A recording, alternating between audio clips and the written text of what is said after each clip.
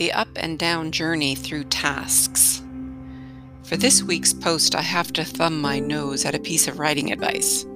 Well, two pieces actually, since I just used cliché.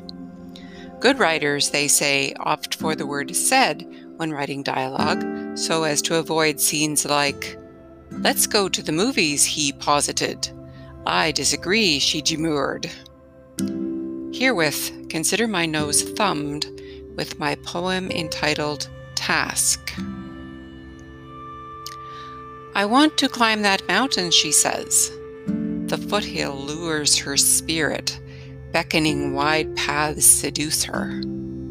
Flooded with energy, she skips. The path gets narrower, she notices. A switchback challenges her footsteps. Scribbling tree roots trip her. Worried, but still powerful, she continues. "Should I carry on?" she puffs.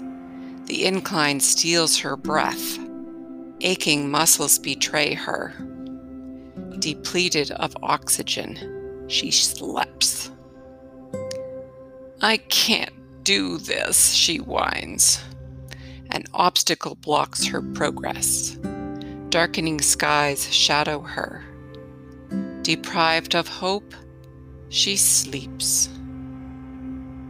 "But my goal is just there," she awakens.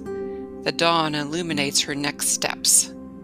Daunting barriers dissolve before her. Reinvigorated by inspiration, she climbs. "What a view!" she cries. A summit reveals her success. Haunting memories flee from her. Satiated with completeness, she savors. Now what? She wonders. The downward path answers.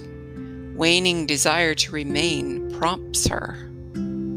Evolved for a new task, she descends. If I can go down, I can climb a higher mountain, she says.